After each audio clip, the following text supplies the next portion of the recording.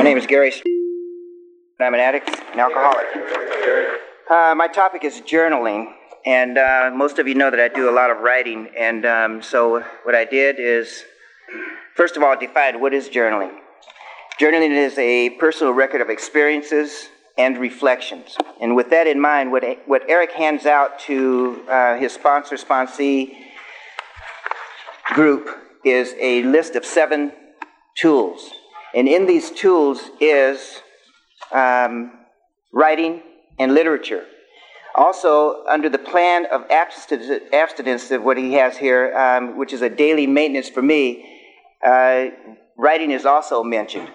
So what I do is, for me, what I've done is I have taken a journal. I have journaled since the very first day that I was in treatment, and this is what I wrote. I mean, it's not very much of what I wrote.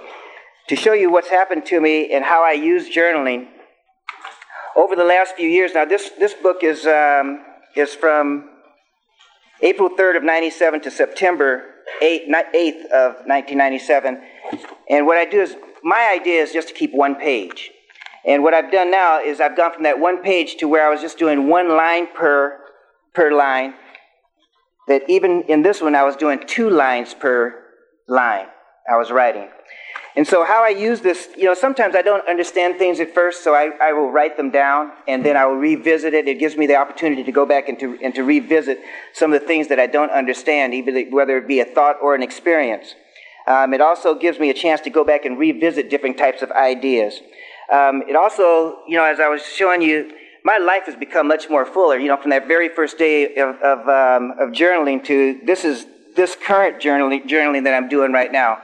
These notepads and notes that I take in, these little post-it pads are notes that I take in meetings, and I just simply tear that out of the post-it pad and place in here. But some of the things that I journalize about is I write down what prayers that I say for the day. I got how many days clean and sober I have. I've got how many meetings that I've attended. I've started ever since the very first day of my journaling.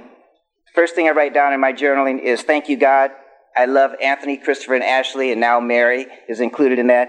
And I have bless and guide all of my family, loved ones, and friends.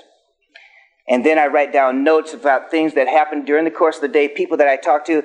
Guys that I sponsor can't tell me that they talked to me on a certain day, because I've got living proof right here if I talk to them or not. And it not necessarily has to do, sometimes it's just a chat, and I will write down just a chat. Sometimes it's about certain things that I would want to remember and be able to go back and revisit when I sit down and talk to this guy about some certain things. So I've also got that.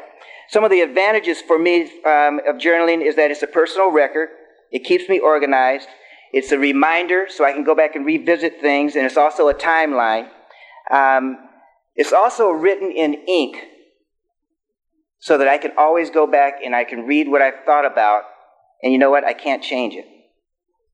I don't have any erasures in here. I can't change it. I also use my journals for step work. I've got my 1st, 3rd, 4th, 8th, and 10th steps written in my journals. If you're going to do a 10th step daily, you can write that in your journal.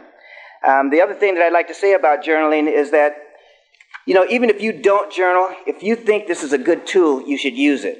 I've had some people say, well, I've never done 90 meetings in 90 days, so I don't suggest people do 90 meetings in 90 days that I work with.